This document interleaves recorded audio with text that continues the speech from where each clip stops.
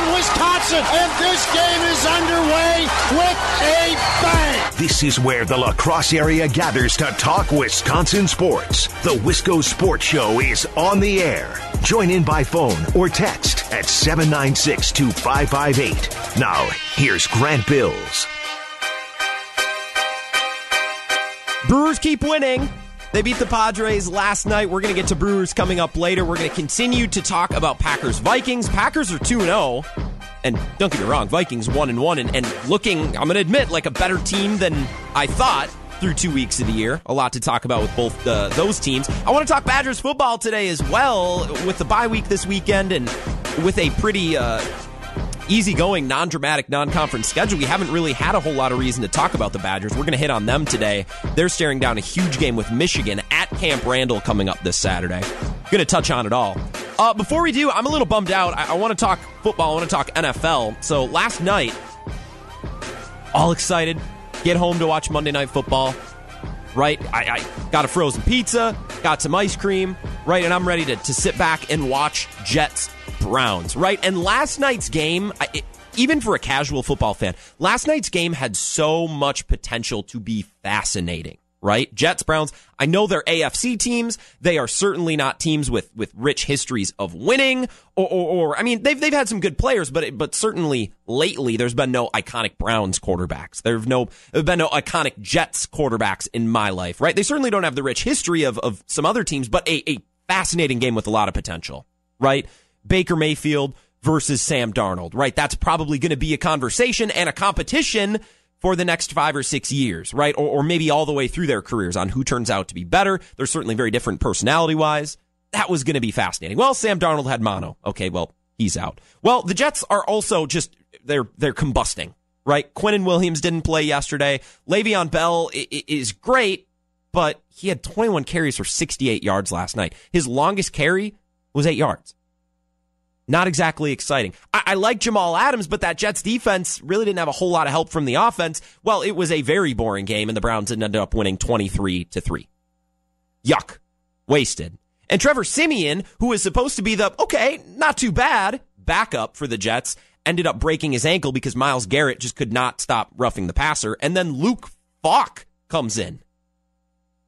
That's not what I want to watch on Monday Night Football. No offense to Luke Falk. Last night, a game with a lot of potential to be interesting, a lot of high-level superstar players, and it just really didn't amount to much. This is the Wisco Sports Show here on WKTY. My name is Grant Bills. We're going to talk a lot of Wisconsin sports today. I'm a little bit bummed out about football in general right now, and we're going to talk Packers-Vikings next. Don't worry, we're going to talk about our teams, the teams that matter. This is the Wisco Sports Show, after all. I'm a little bit bummed out about football today because as much as I like the NFL and like watching games, I also like listening to sports radio, right? We have such a good lineup on WKTY. Dave and Scrady do an awesome job 6 to 9 every morning. Dan Patrick 9 to 11. Dan is one of my favorites because I think in an age right now where it's all about arguing and about having the hottest take, Dan is just kind of a laid back guy who just like talking sports at a bar, right? And I love Dan Patrick for that. Bill Michaels obviously is a staple across the state of Wisconsin. Jim Rome in the jungle. I like sports radio. I like listening to people talk about sports almost as much as I like watching sports themselves. And right now, the narrative, the conversation around the NFL is a little bit clunky. It's a little bit yucky, in my opinion. I think the one thing that can ruin football, is injured quarterbacks, right? I will sit down and watch the Saints and the Rams on a Thursday night. I will. But if Drew Brees is injured, God, that's a bummer. I will watch the Browns and the Jets. I know it's not the best matchup, but man, I was intrigued. It was interesting. There was potential, but not if Sam Darnold's hurt. Right? Injured quarterbacks is the one thing that we are American. Football is in us. I don't know what it is. I love the NBA. I love baseball, but for whatever reason, when football's on TV, we pay attention. Right? The one thing that can ruin that, the one thing that can take away from that seemingly just instilled love for football that we have as Americans, the one thing that can ruin that is horrible quarterback play. And Wisconsin Badger fans, you know that after the last 2 years, right? Drew Brees out for an extended period of time. Ben Roethlisberger's going to miss the whole year. Nick Foles broke his collarbone in week 1, last week. Cam Newton's not injured, but he just looks broken. He's not the same player, right? And Andrew Luck, we forget about him. He retired before the season. The conversation and the dialogue about the NFL and on Sports Talk shows and stations just like this one, they've changed. The conversations have changed. It's no longer, can the Saints get back for the third straight year after another heartbreaking finish? Can they get back and compete for a Super Bowl? I mean, we're not talking about that anymore. Can Teddy Bridgewater keep them afloat, right? How good is Teddy Bridgewater? What can Sean Payton do with Teddy Bridgewater? I don't want to talk about backup quarterbacks, right? I don't want to talk about Luke Falk. I didn't want to talk about Trevor Siemian. And look, I'm a Big Ten fan. I like Northwestern when they're not playing the Badgers. I like Trevor Siemian, but I didn't want to talk about Siemian. I certainly don't want to talk about the backup's backup. Certainly. I want to see Sam Darnold. Can he continue to progress? Can he keep pace with Baker, right? The first overall pick in that draft. Darnold was taken a couple of picks later. I don't want to talk about Mason Rudolph. I don't want to talk about the Steelers and how many games they're going to lose this year. And now, unfortunately, we're gonna, because the Steelers, if you missed it yesterday, made a trade for Minkah Fitzpatrick. So their first-round pick for next year is going to the Dolphins. So if the Steelers stink, Dolphins are going to have another a high pick next year in the draft. The Steelers don't think they're going to stink. The Steelers are convinced that they are going to compete with Mason Rudolph, that it is business as usual, and they're going to keep churning along, and they're going to compete, and they're improving their team by trading away their first-round pick in Minkah Fitzpatrick. I believe, and I think the Dolphins believe as well, that the Steelers are going to stink on ice, that they're going to win about 5 to 6 games this year, and Pittsburgh traded away an opportunity to draft Ben Roethlisberger's replacement. That's what I think. And that's the conversation that's going to be had for the next week or two. And I hate it, right? Because football, we're supposed to talk about the games, right? The offense, the defense, the strategy. I don't want to talk about injured quarterbacks. I don't want to talk about the Dolphins. I saw a mock draft last night. Somebody tweeted, Jason McIntyre of the Big Lead and of FS1, tweeted out a mock draft last night. I don't want to see that. It's September 17th. I want the conversation to be on the games, right? To be about fantasy football, to be about the strategy and the game planning and the home field advantage and the refereeing and the controversy. And I just don't want to talk about bad quarterback play. I certainly don't want to watch it. There's plenty of bad quarterback play last night. In fact, Luke Falk, who was the replacement for Trevor Siemian, who was the replacement for Sam Darnold, actually wasn't too bad last night. Most of it in garbage time. 20 of 25 for 198, no touchdowns, no picks. I want to watch Sam Darnold progress, right? I want to watch Ben Roethlisberger. Can he continue the Steelers' winning ways minus his 2 best offensive weapons? Right? I want to watch Drew Brees. Can him and Sean Payton still plow through one more time to make another run at the Super Bowl after heartbreaking losses? Those storylines, those interesting conversations, gone. Out the window. We're talking about Teddy Bridgewater, Luke Falk, Mason Rudolph. How many games are the Steelers going to win or lose? Right? Yuck. And you know what? It's not only going to ruin conversations on sports talk shows like this one, but it's going to ruin some really good primetime games. I'm looking at the upcoming primetime schedule. Now, week 3, here's what we got. Okay, so the Titans and the Jaguars play this Thursday night. That'll probably, I mean, you could just tell before the season starts, that's going to be a bad game. Okay, but Sunday Night Football is the Rams and the Browns. That should be good. And then the Bears and Washington are going to play on Monday night. Okay, if you start looking forward farther, right, week 4, Eagles-Packers.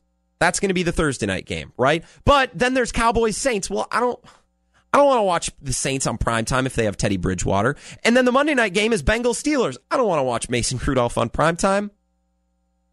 Right? Week 5, Indy and Kansas City is a Sunday night game. Well, now we can't watch Andrew Luck. Right? Bad quarterback play or injured starting quarterbacks is the one thing that can actually taint Americans' love for football. And we're seeing it plenty so far through 2 weeks. I don't know if that's going to affect how people approach the preseason or approach their offseason conditioning or whatever. Bad quarterback play and injured quarterbacks is the one thing that can sour Americans' unconditional fandom for the NFL. And we're seeing it right now. I don't want to waste any more time on it. There we go. It's out of the way with. There's my rant. I'm bummed out currently about the NFL. I hope it gets better. I'm also 0-2 in fantasy, in case you were wondering. So, yeah. A little bit bummed out right now. We're going to talk Packers because ultimately this is the Wisco Sports Show, right? That's our team. That's the team we care about. They beat the Vikings 21-16 on Sunday. And the conversation following that game has been fascinating. I'll explain why. We're also going to talk Badgers, and the Brewers play tonight. They're playing obviously tremendous. They've won 10 of 11, and they're having a fantastic September.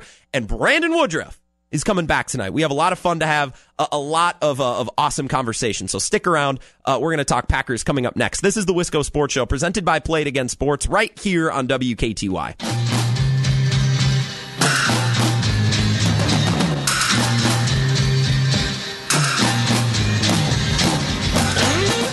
This is the Wisco Sports Show here on WKTY. Thanks for hanging out. My name is Grant Bills. I'm glad you are here. We got a lot of fun stuff to talk about today. Obviously, Packers fans are still basking in that win over the Vikings on Sunday. And you know what? Given the circumstances, you can take a victory lap on this one because it had been a while, right? Vikings fans loving to remind Packers of how long it had been since the Packers last beat the Vikings, although they should have won in week 2 last year. But I've been told too many times to get over that, so we're not going to bring that up anymore. We can throw that little tidbit in the garbage, right? Packers beating the Vikings 21-16 on Sunday. And you know what? I saw a lot of promise from the Vikings. When the Packers went up 21-0, I thought it was done. I thought it was over. I seriously thought the Packers were going to rout the Vikings 42-13. That's what I thought at that point. I really did, because I thought Kirk was rattled. And to be fair, he was. Like, he really didn't do anything. So Kirk was rattled, but that defense impressed the hell out of me. The rest of the way. So the Vikings, I don't think they looked bad. Kirk Cousins looked bad, but as a team, they didn't look bad. Packers just good enough at Lambeau to squeak out the win 21-16. And the conversation following this game has been fascinating. It's been unreal. Because it's all been centered around the relationship between Aaron Rodgers and Matt LaFleur. And maybe that's fair. Maybe that makes sense. Maybe.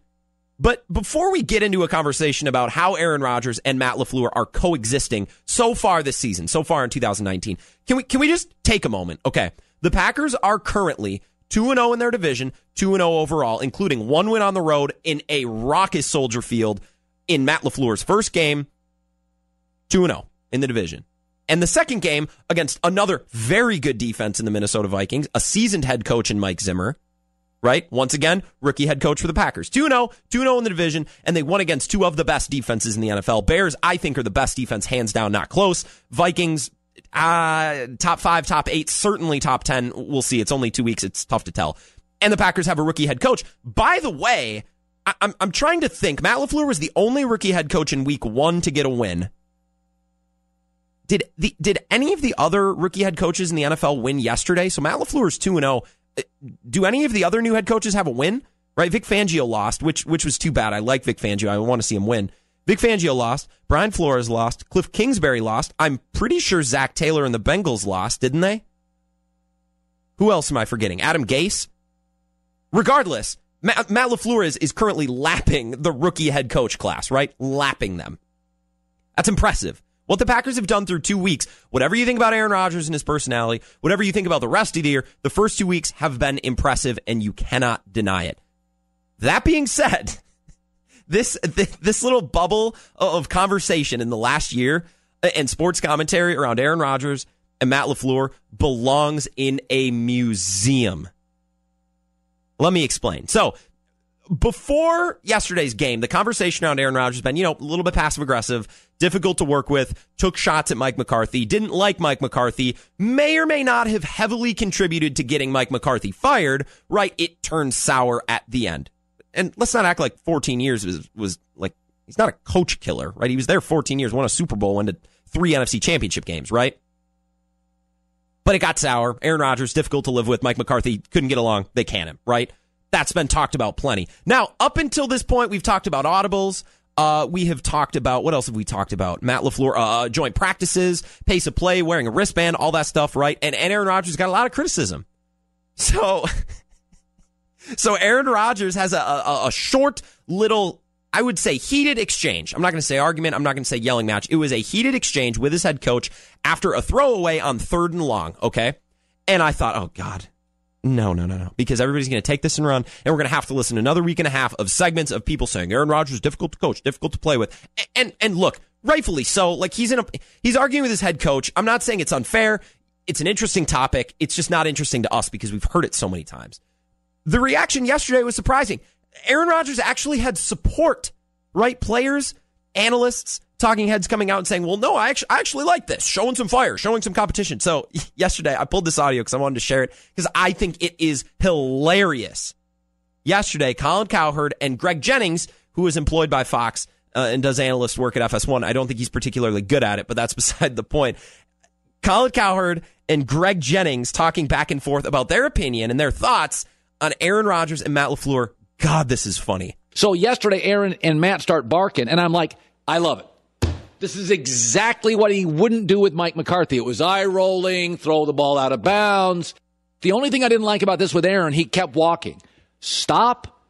It was aggressive, but a little passive-aggressive. No, I don't mind him walking, because if he stops and he makes it into this big ordeal, then what we do as the media, now we're like, there it is right there. But what he's showing is like, yeah, I'm frustrated, but I'm not going to harp on it. Let's get to the sideline. We're going to get over to the bench. We'll talk about it. You'll get my real sentiments over there, and let's move on. It's not a big deal it's not a big enough deal to sit there on the sideline while the cameras are all there and just bark back and forth. That's not going to do anything.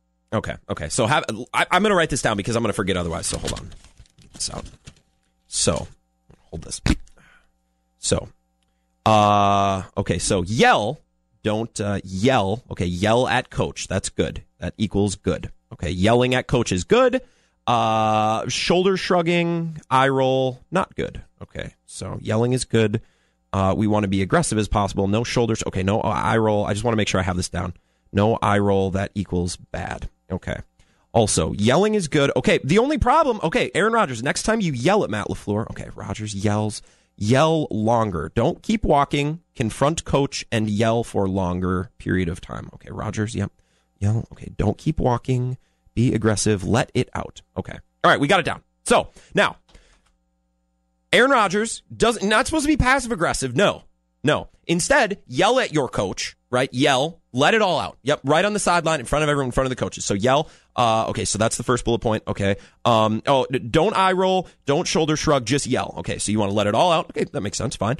The only problem is, okay, don't walk. Aaron, if you're mad, man, hold up the game. Don't go back, talk to your teammates. Don't go sit down on the bench. Let them have it right on the sideline. Okay, Rodgers, don't keep walking. All right. So I think we have our standards down.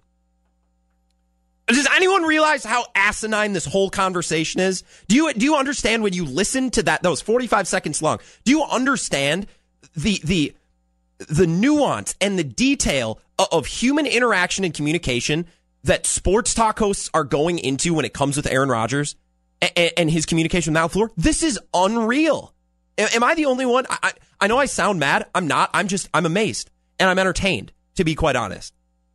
Okay, so Aaron Rodgers is difficult to coach with. He's difficult to play with. You can't win with him. You can't win without him. Okay, but, if Aaron Rodgers is going to have a problem with his head coach, we want it to be a shouting match. We want it to be a scene. We want it to blow up on the sideline. And you know what, Aaron Rodgers? The only thing that wasn't good about yesterday, the only thing I didn't like, is you didn't yell at him long enough. You kept walking, man. Why did you keep walking? Stand there and yell at the damn man because he deserved it. Is that what we're saying? Is that what this is escalated into? This is unreal.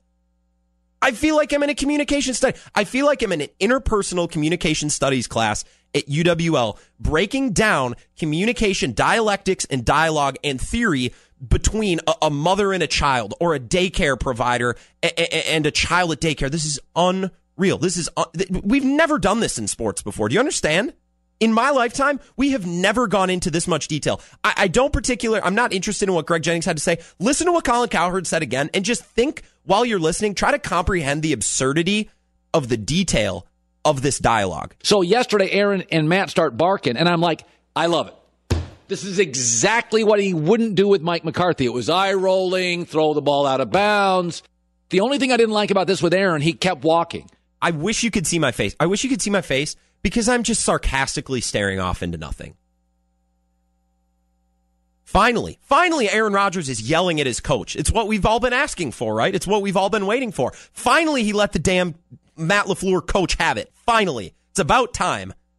It's been 2 full weeks. It's about time we had a blow up on the sideline. And you know what, Aaron Rodgers? Next time you do it, don't keep walking. Let him have it. Hold up the game if that's what it takes. Talk about his eye color. Talk about his hair color. You know what, Matt? I don't really like your color choice, and I don't really like your outfit today. Also, how are your wife and kids doing? Right? Is your parenting style for your kids good enough? Where are you sending them to school? Let's have it all out right here. Every possible disagreement that we could ever have, let's do it. And let's yell. Let's not stay composed. Let's yell to show that we're competitive. And you know what? We'll hold up the game because this is more important than anything going on right now. Does anyone else comprehend how absurd this is? The level and the detail that everyone is going into this relationship and the dynamic between the two of them. And here we are talking about it. I cannot believe it. The Packers are 2-0. Their rookie head coach is lapping the field of his contemporaries, who most of which are 0-2. I think Matt LaFleur still might be the only rookie head coach to have a win. That might be wrong, but if another has a win, it's one I can't remember, right? It's one that I can't think of right now. The Packers have beaten their two best division rivals, in my opinion. One on the road in an incredibly difficult environment, and both teams have very good defenses. The Bears the best in the league, and your new head coach is the offensive play caller. So if there are growing pains, it's going to be on offense, and it didn't matter because you were able to outscore the Bears, and you were able to outscore the Vikings. But here we are, breaking down the detail and how Aaron Rodgers didn't yell at Matt LaFleur long enough. Unreal. I just wish we could stop talking about this at all. You look back through sports, Michael Jordan punched a teammate. He would yell. Ben Roethlisberger, Tom Brady have all been difficult at times to get along with. Every human being is different. They communicate differently. They express themselves differently, and it all shows up differently on a football field. You can win with just about every personality. You can win with every type of player. You just have to put the right system, the right coach, the right supporting cast around the player, and it's not a problem. I cannot believe that segment that I just played you existed and played on a major radio and television network. That's unreal to me. I hope from now that we're just talking about games, that we're just talking about wins and losses, because really, we should be talking about how incredible it is that the Packers are 2-0 against two of the best defenses in the NFL, both in their division, and with a rookie head coach when, have you looked around the NFL? Yeah, rookie head coaches ain't doing so well.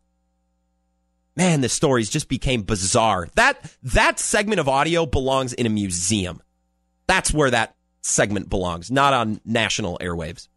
I want to talk about the Badgers. They are getting a little bit of national recognition, right? They've worked their way up in the AP polls slowly but surely the last 3 weeks, and they have what I think is one of the most interesting college football matchups in the near future coming up this weekend with Michigan. They host them at Camp Randall. Jim Harbaugh, Paul Chryst, we've done this a couple of times. Wisconsin has yet to come out on top. Last year, they just got killed last year. I don't know what else there is to say. I have a little bit of a question. I'm a little bit interested into the ranking system right now with the Badgers. I want to talk about that. I want to talk about their run game, their pass game, everything Badgers, and everything Wisconsin, Michigan coming up on Saturday. This is the Wisco Sports Show here on WKTY. Back in a moment.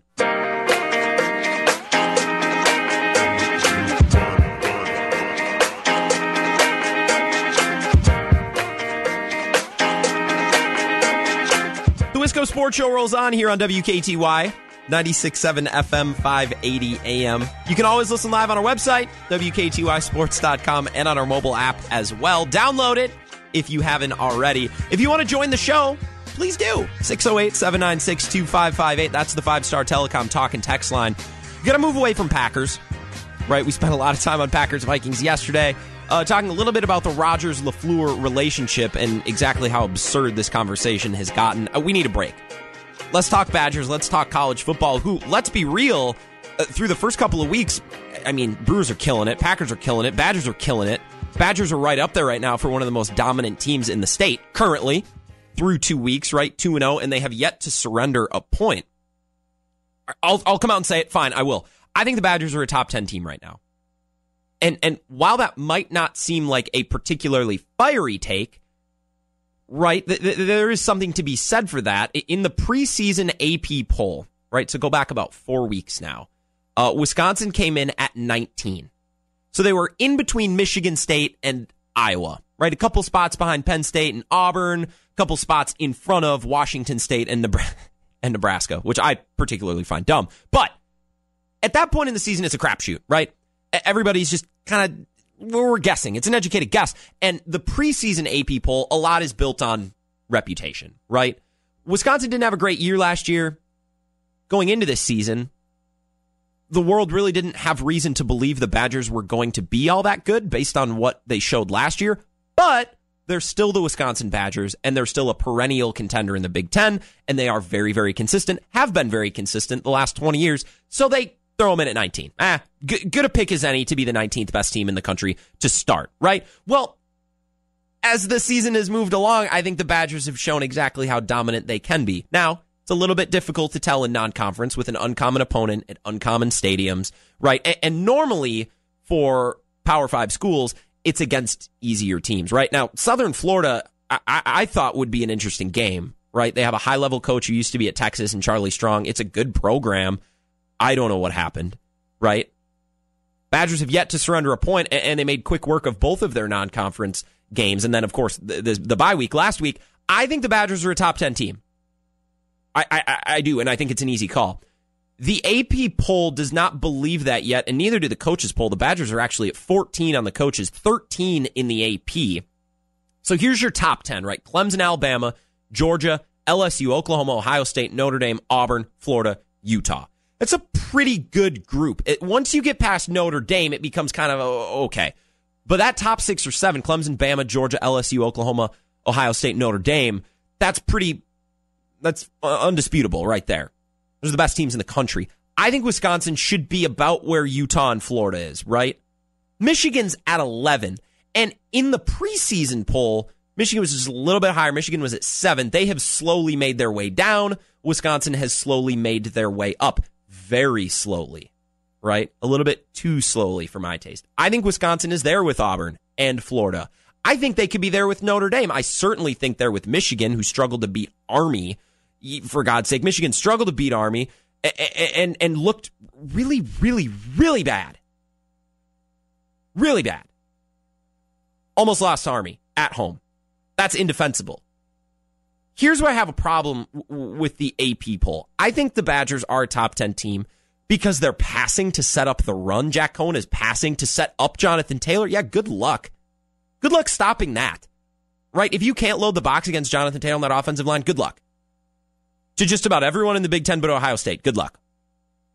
Their defense is yet to surrender a point. They have started 110-0 through 2 weeks. They've looked amazing.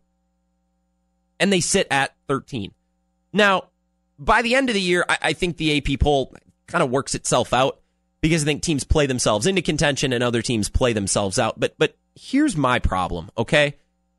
In week 1, the preseason poll, before any games were played, Wisconsin came in at 19th overall in the AP. Like I said, mostly based on reputation. It was a guess that you felt pretty good about because Wisconsin has been consistent for the last 20 years, right? If you had to put money on someone, why not Wisconsin? Throw them at 19. We'll see what happens. Well, Wisconsin comes out and murders Southern Florida to start the year, right? And after that game, they move up 2 spots to 17. Very small jump, right? Okay. Understandable. Fine.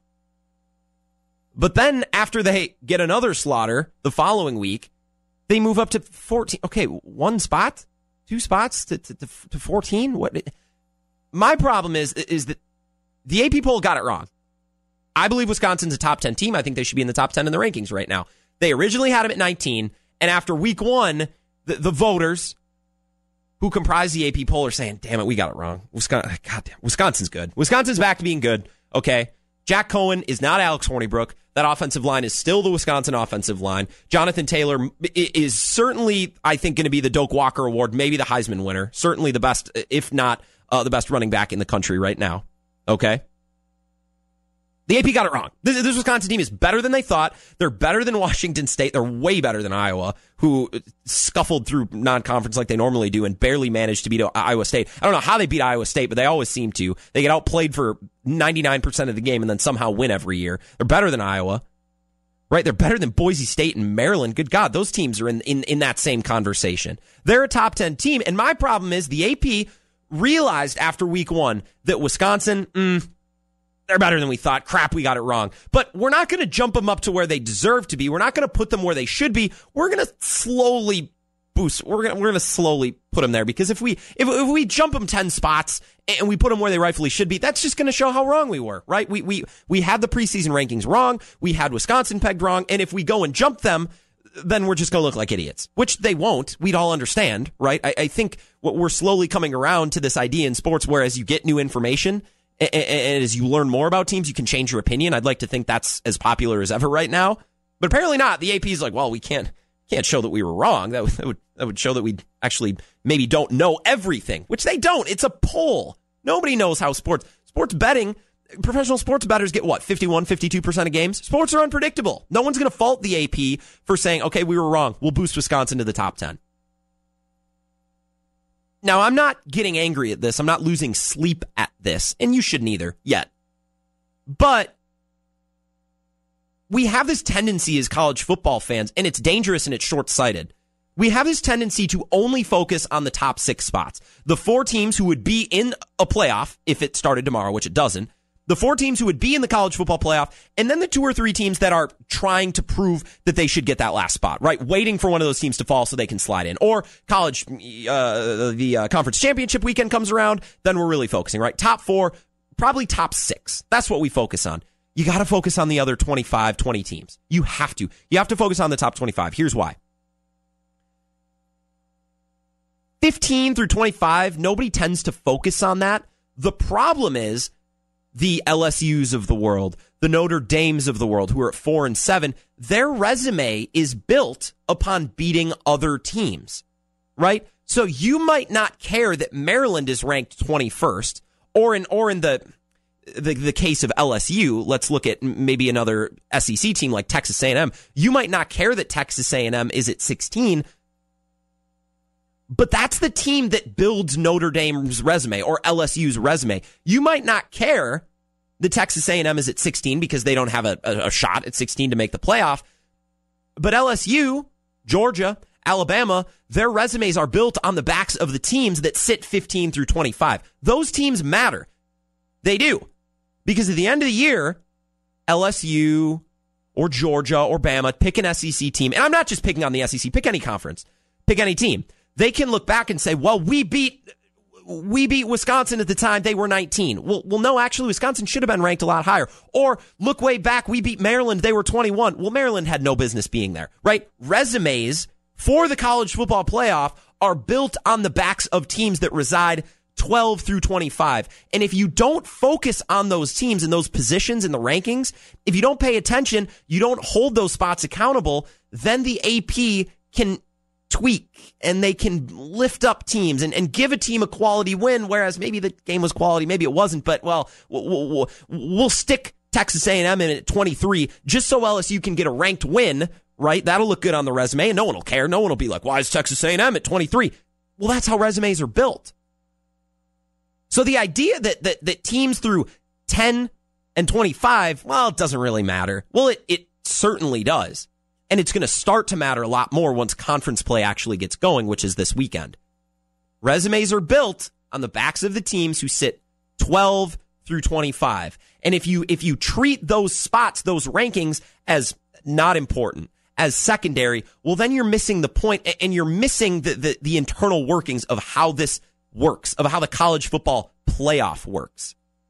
Now, I do agree with the AP in a sense that they're moving up Wisconsin slowly because they have yet to play a conference team. If Wisconsin comes out and smacks around Michigan this weekend, which I think is a strong possibility at Camp Randall, then Wisconsin damn well better be in the top 10. And you know what? They might be even a little bit higher. Right now, the Week 4 poll, the AP has Wisconsin at 13 and Michigan at 11.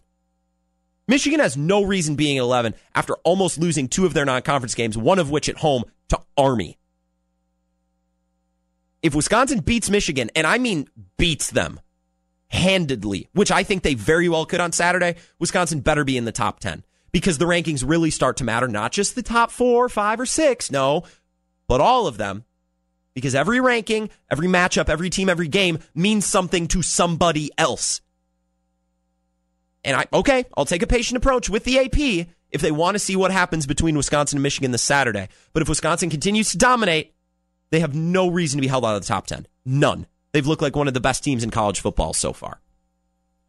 Let's talk Brewers baseball. They have had, speaking of dominant teams, right? Badgers are 2-0, Packers are 2-0, and I've almost forgot what a Brewers loss feels like, right? They've had that great of a September. Once again, I give the credit to Craig Counsell. We have a pretty exciting storyline tonight. Brandon Woodruff is back. Let's talk about it and maybe re-examine the Brewers' starting rotation as well. This is the Wisco Sports Show presented by Play It Again Sports. Back in a moment here on WKTY.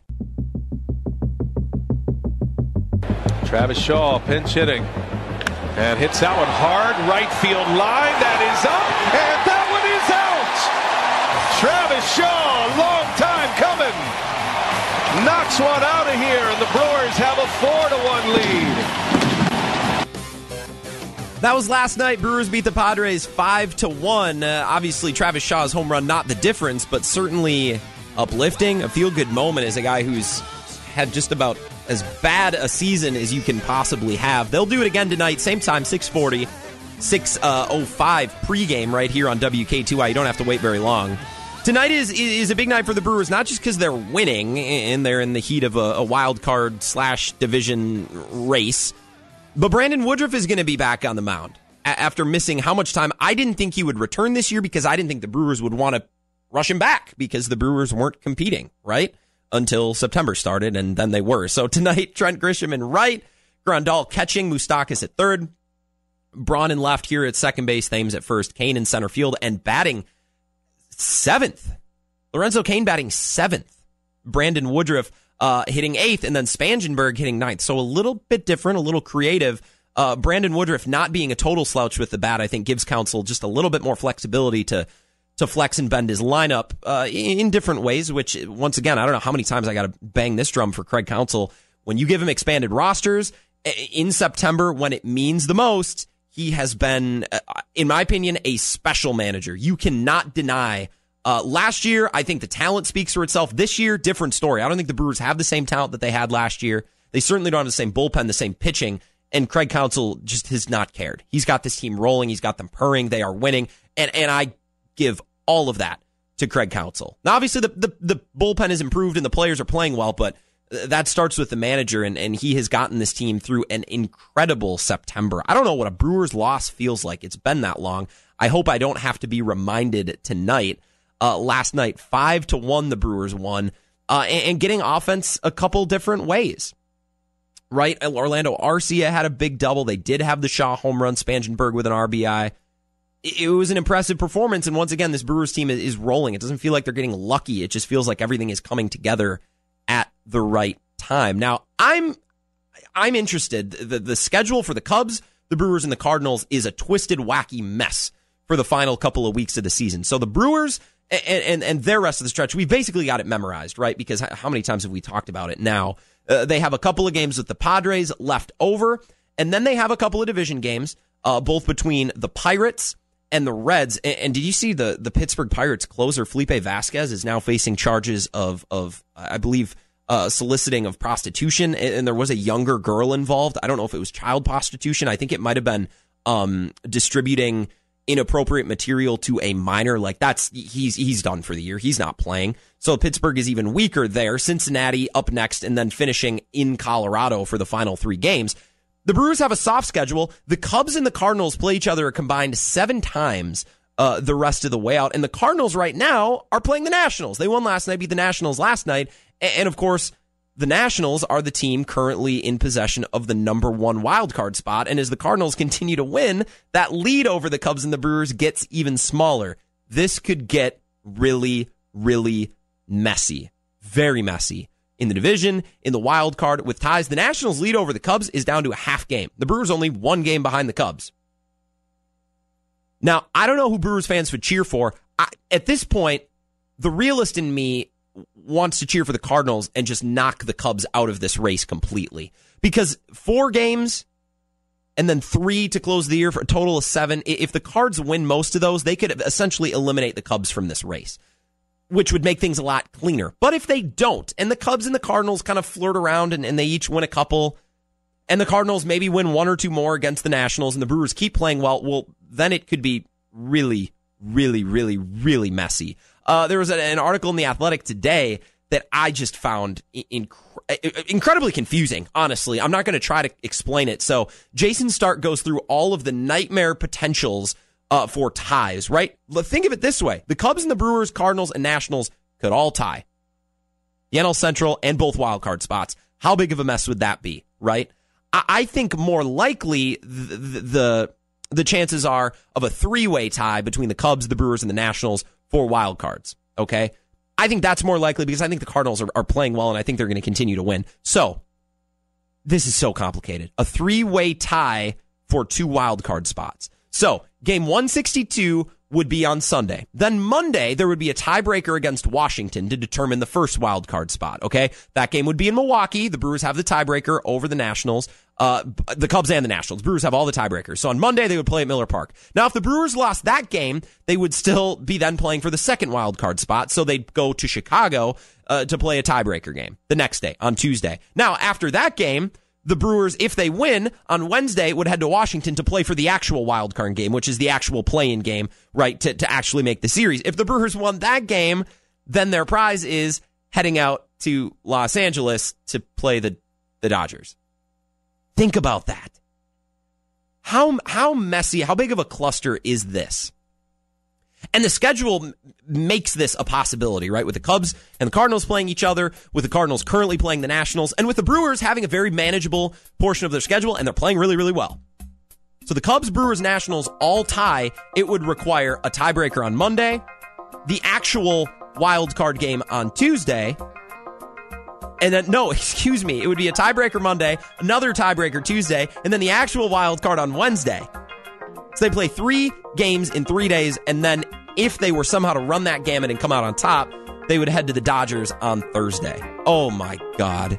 I hope it doesn't come to that. I really don't. I don't know if I can handle that. Think of how Craig Counsell's going to manage his pitching staff through those 3 clustered days. I will say, if there's one manager I think's equipped to handle that and manage it, I do think it is Craig Counsell. I think that would play into his strengths. I just don't know if that's advantageous or preferable for any team that exists in Major League Baseball. 3 play-in games. 3! We'll be back tomorrow to talk about it all. Brewers, Padres pregame starts in 10 minutes. Enjoy the game. We'll talk about it tomorrow here on the Wisco Sports Show.